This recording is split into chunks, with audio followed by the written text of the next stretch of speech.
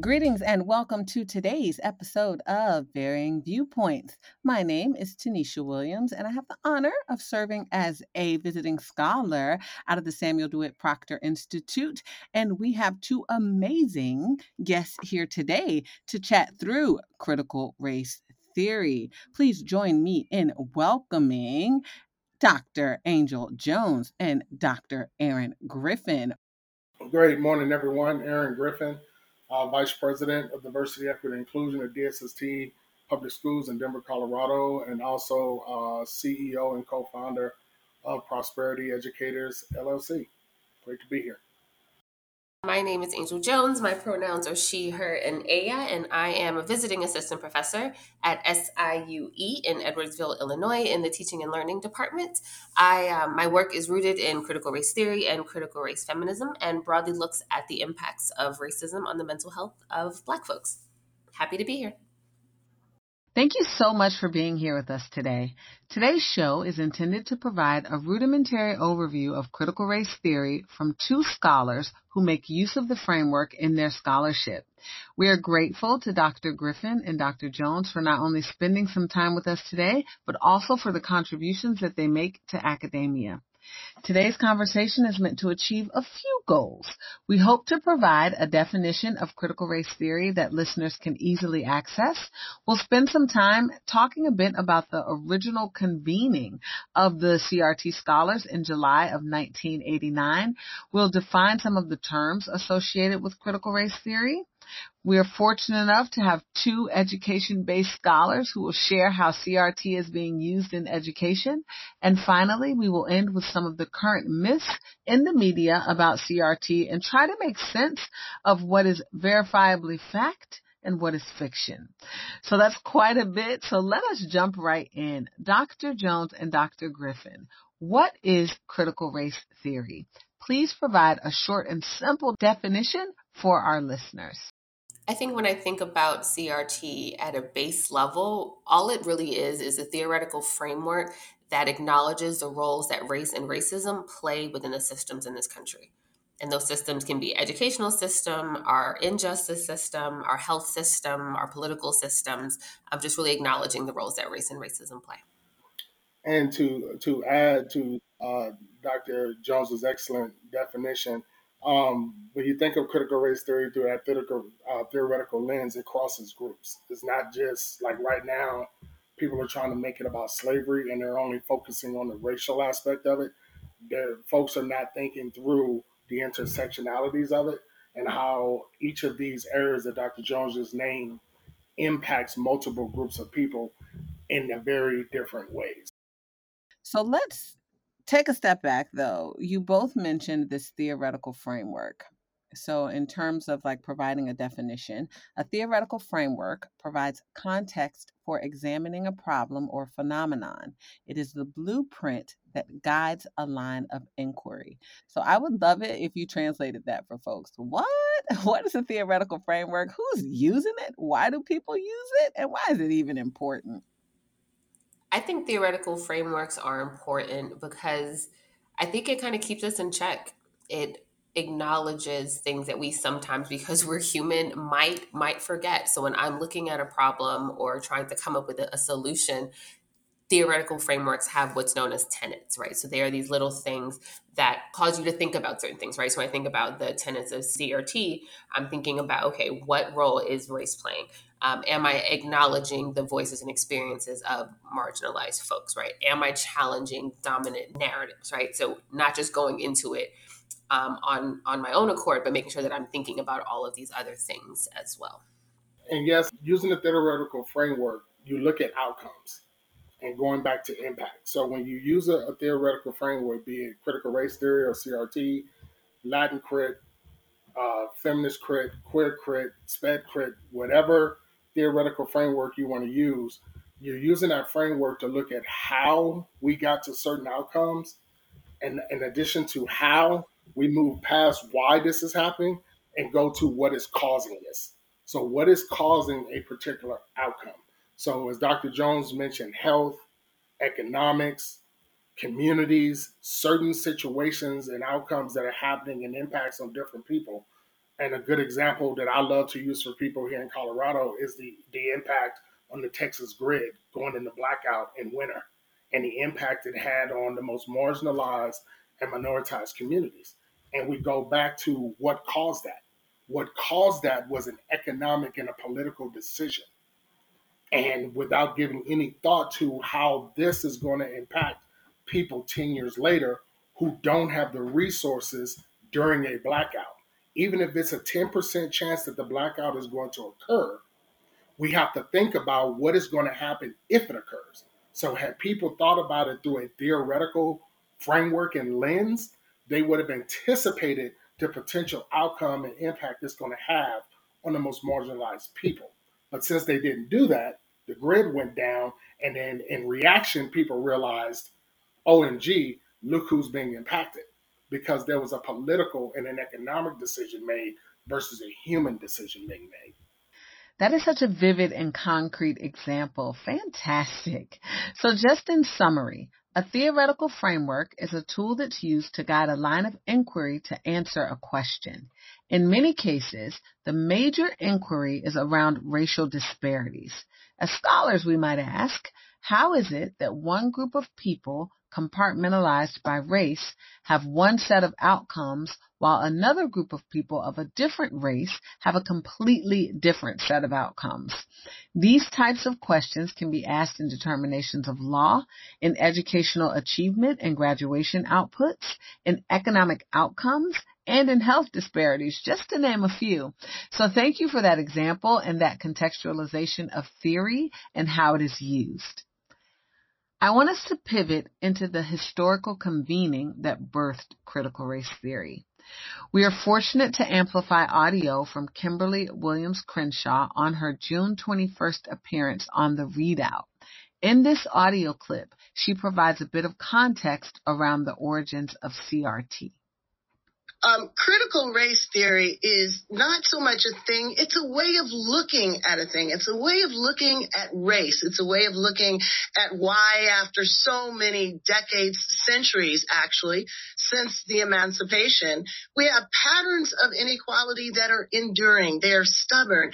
And the point of critical race theory originally was to think and talk about how law contributed to the subordinate status of African Americans, of indigenous people, and of an entire group of people who were coming to our shores from Asia.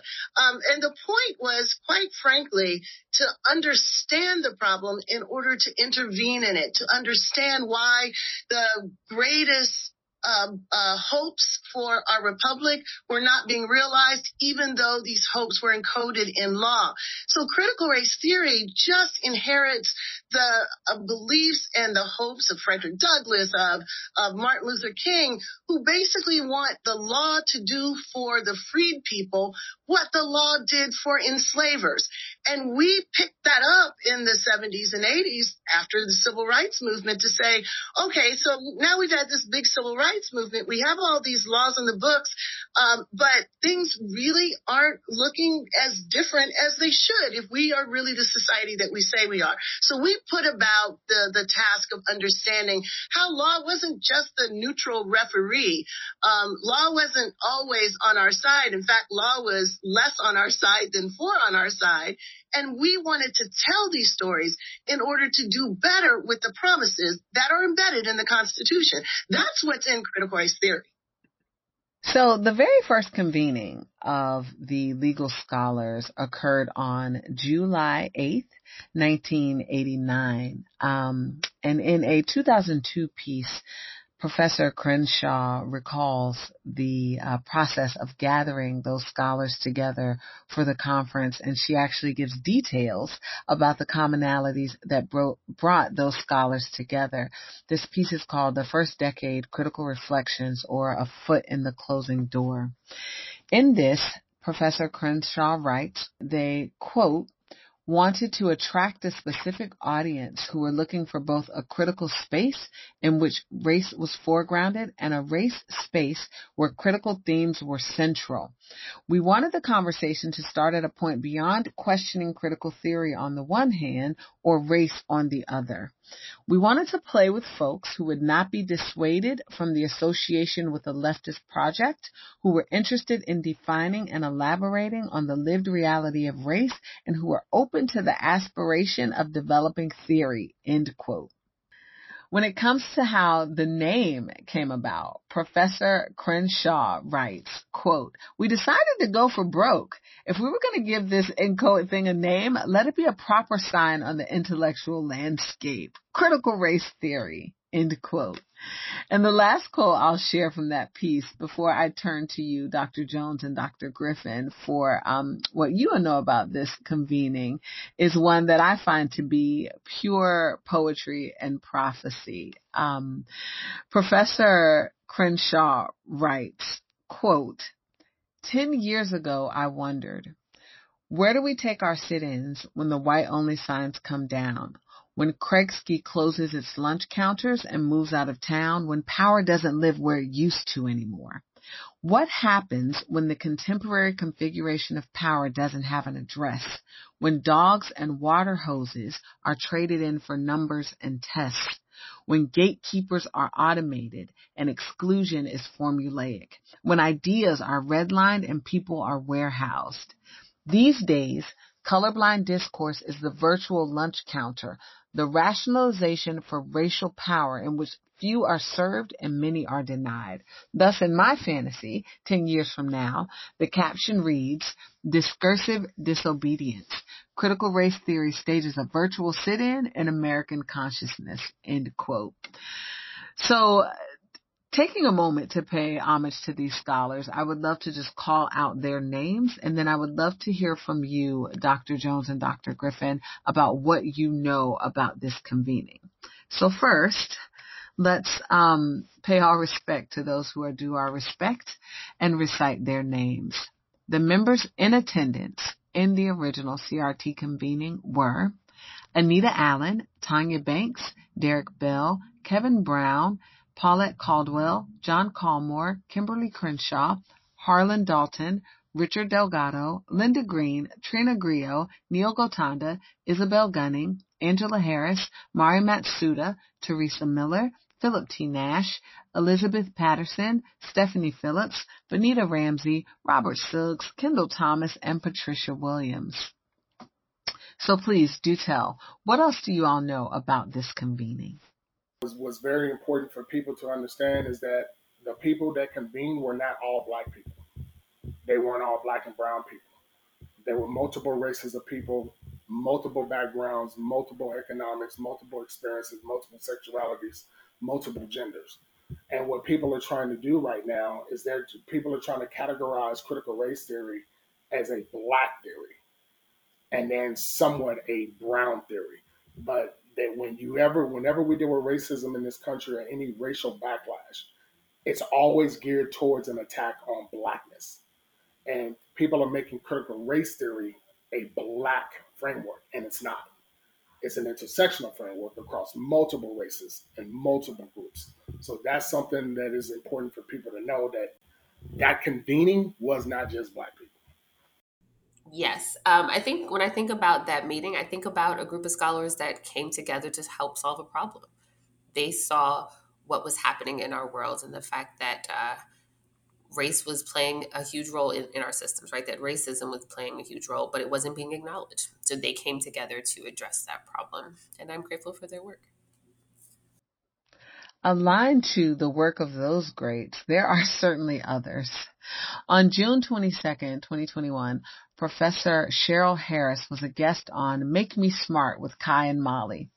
Professor Harris, author of Whiteness is Property, published in 1993, is the Rosalind and Arthur Gilbert Foundation Chair in Civil Rights and Civil Liberties at UCLA School of Law, where she teaches constitutional law, civil rights, employment discrimination, critical race theory, and race-conscious remedies. Professor Harris shares her sentiments around the work of critical race theory on that show. Let's hear that audio. I'll start by saying that those of us who identify with critical race theory and as critical race theorists were like millions of people who came into the street last summer and millions more who expressed support for a broader idea of real equality. and for our practices to match the values we espouse. 20, 30 years ago, we had the same aspiration, and as law professors, we were focused on the law. And the question we were trying to grapple with is why, despite the fact that we have had laws and legislation against discrimination since Reconstruction, all the way up through the Voting Rights Act, and that we've struggled for so many years to try to achieve it, that we continue to have huge racial disparities in society, basically across every dimension of American life, whether it's education, healthcare, the law itself, housing. And our concern was that we needed to figure out what role law was playing in helping us achieve or in thwarting the goals that we had. So the basic issue was we had social inequality of serious dimensions that still was in existence even after the victories of the civil rights movement in the embrace of a so-called colorblind society. So we have a society committed to colorblindness, but we still end up with a lot of visible racial inequality. And we wanted to ask, what is the role of law in that? Dr. Jones and Dr. Griffen, please build off the context that Professor Harris provides us around this notion of colorblindness. I think colorblindness is a cop-out.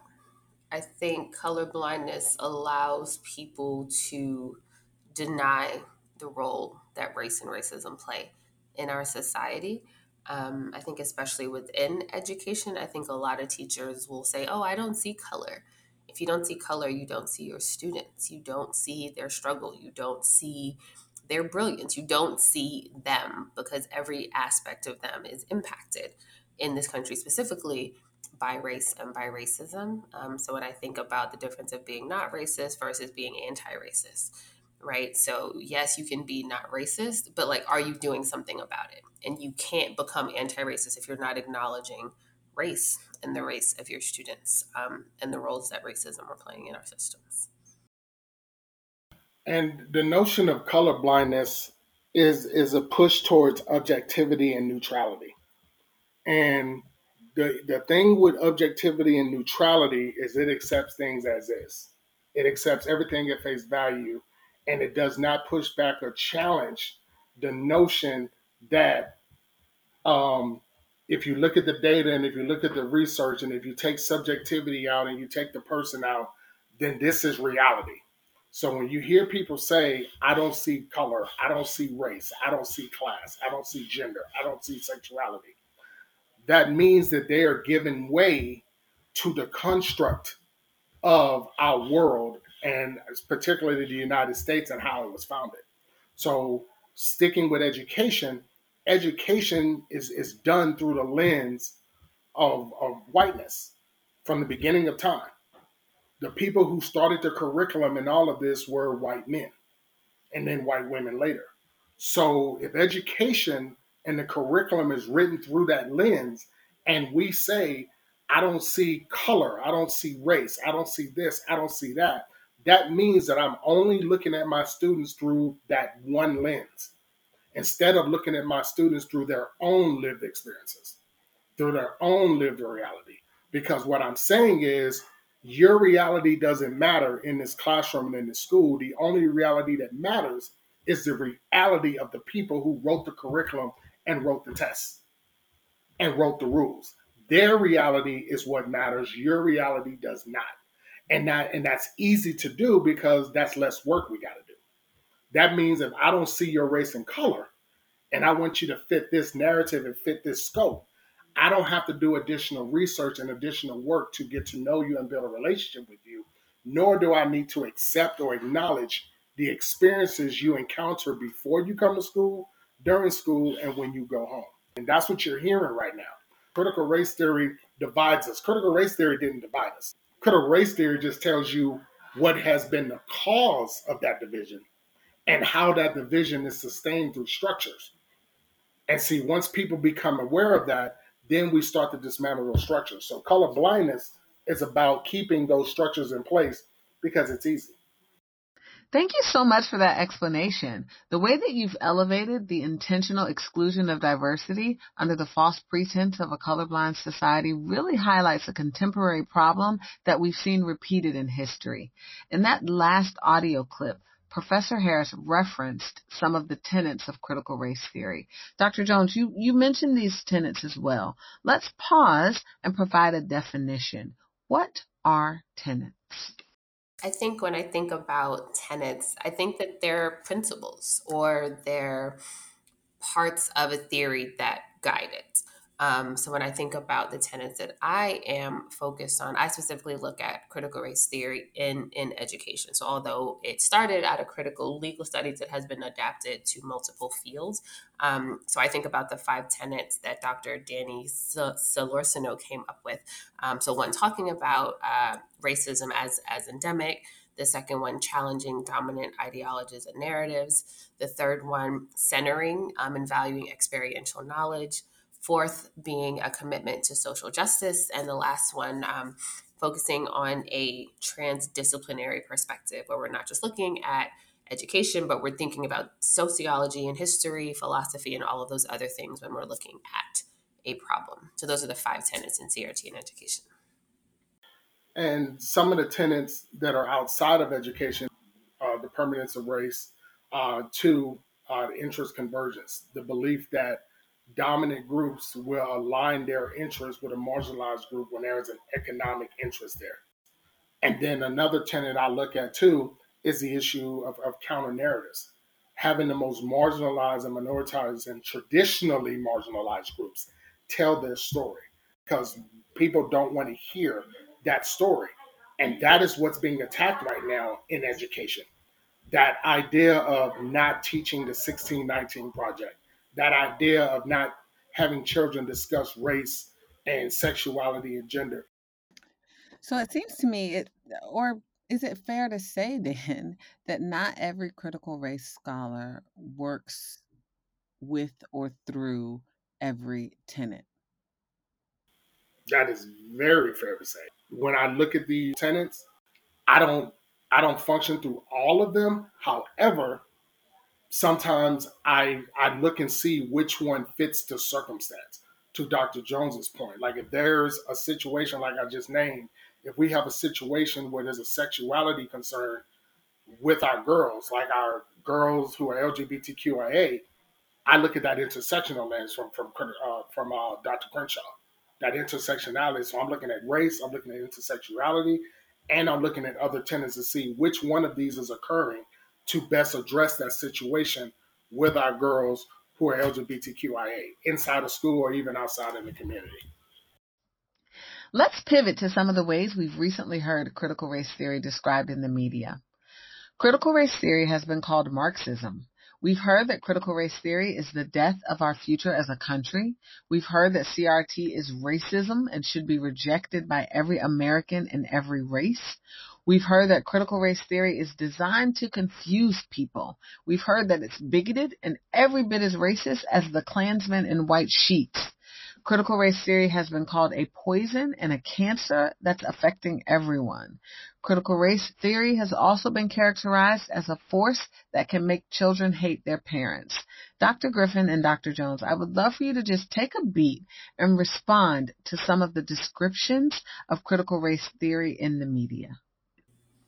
I think a couple of them stand out to me. CRT is not racist. It calls out racism. And I also believe that this idea that it's meant to confuse people, just because you're confused doesn't make it confusing. I think a lot of people are confused because they haven't done the work. They haven't read the books. They haven't read the articles. So you should be confused if you haven't done the work to actually educate yourself. Because if you think about some of the interviews that we've seen, especially on Dr. Mark Lamont Hill's show, where he's talking to opponents of CRT and those who want to ban CRT, when he asks them what it is, or he asks them to name one of the tenets, they can't. So I think a lot of the pushback is based on a lack of education, as well as the fear of losing the privileges that come with the racism in our society, right? There are people that don't want racism called out because then people would want to dismantle it, and they're comfortable with the way things are right now. I love how you started that off, Dr. Jones, and I love how you ended it. Because this week I was having a conversation with some folks, and I said, there are people, I said, if people want to stop racism, People just need to stop racism. Like, stop it. Ban white supremacy. Ban white nationalist groups. Ban the Ku Klux Klan. Ban structures that cause disproportionate harm. But they won't. Because in order to do that, that means individuals have to give up certain powers and privileges that they have as a result of racism. See, the confusion that people are getting is that there are groups of people who benefit from racism.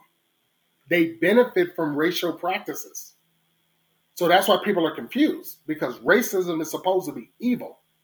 So why is critical race theory bringing up racism? Because we're telling you how people benefit from racism, how people benefit from economic structures and health structures that disproportionately harm the most vulnerable and marginalized groups in our society to the benefit of corporations who make billions off a vaccine. You see? This is why it's confusing. I really appreciate the way that you both responded and the context that you've provided. One thing that we can unequivocally say is that right now, critical race theory is under attack in the media, and state legislators are responding. To add a bit more context, by June 2021, at least 26 different states have introduced legislative orders or resolutions that censor instruction on topics such as race, sex, and gender. Some of those orders distort history as to inhibit truth-bound discussions that should take place in the classroom. In addition, teachers and K-12 administrators are being harassed and in some unfortunate cases terminated from their positions. We know that there's been quite a bit of a debate over the 1619 Project and the inclusion of the Tulsa Race Massacre in history classes. Instruction seems to be changing. School board meetings have become spaces of political warfare. So there's definitely been a shift that has greatly impacted K-12 education nationwide. And I want to wrap us up by processing the notion of CRT being leveraged as a political strategy. Soledad O'Brien was a guest on the Laura Flanders show on July 1st. At the very start of her interview, she gives insight into the role that the media has played in the forefront and miscategorizing of critical race theory. Let's listen in. Now we go to Soledad O'Brien, former CNN host. She's been fighting disinformation in the media for years and recently testified in Congress before the House Subcommittee on Disinformation and Extremism. Soledad O'Brien, thank you so much for joining us. You have seen this kind of scenario before. Lay it out for us. How did critical race theory, or the furor over it, become a news story and in so many ways a news event? Yeah, it doesn't happen unless the news media decides to give an assist and in some ways play the both sides game. And you'll remember, I think one of the very first people who wrote about it was Peter Baker in the New York Times. And the headline of his piece was, "Trump more than ever casts himself as the defender of white America." And he's talking about Donald Trump's memo, which essentially says that he's going to ban racial sensitivity training. And the quote is this: divisive, false, demeaning propaganda of the critical race theory movement. So conflating those things, Peter Baker of the New York Times could have said, those are not the same thing, right? He could have told people, well, what is critical race theory? He chose not to do that. In fact, the failures, I think, with that very first piece back in September of 2020 were in not defining what critical race theory is. It's obviously very complicated. No better place to do it than in the pages of the New York Times. He took President Donald Trump's, a very well-known and recorded liar, his point of view and his definition, and used that definition. And then, of course, others went on to quote the New York Times, et cetera, et cetera. So I think you start there with a pretty good example of a fail. And I think the media has repeated that fail over and over and over again. To supplement that, on July 11th, Sarah Jones published How to Manufacture a Moral Panic. Christopher Rufo helped incite an uproar over racism education with dramatic, dodgy reporting in The Intelligencer.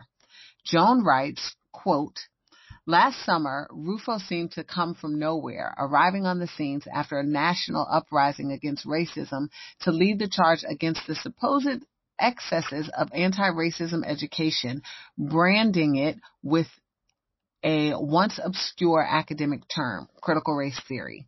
Armed with a prolific Twitter account and the backing of the conservative establishment, he brandished scoops about the widespread infiltration of the theory and eventually caught the attention of the Trump White House. In short order, he had transformed himself from a limited kind of Twitter star to a bona fide conservative influencer. The proof lies offline in the new moral panic he helped instigate. Republican operatives, legislators, and commentators, all professing concern for young hearts and minds, claim that children are being taught to hate white people. End quote. So a few months earlier, in March of 2021, Rufo actually tweeted, "We have successfully frozen their brand, critical race theory, into the public conversation and are steadily driving up negative perceptions. We will eventually turn it toxic as we put all of the various cultural insanities under that brand category.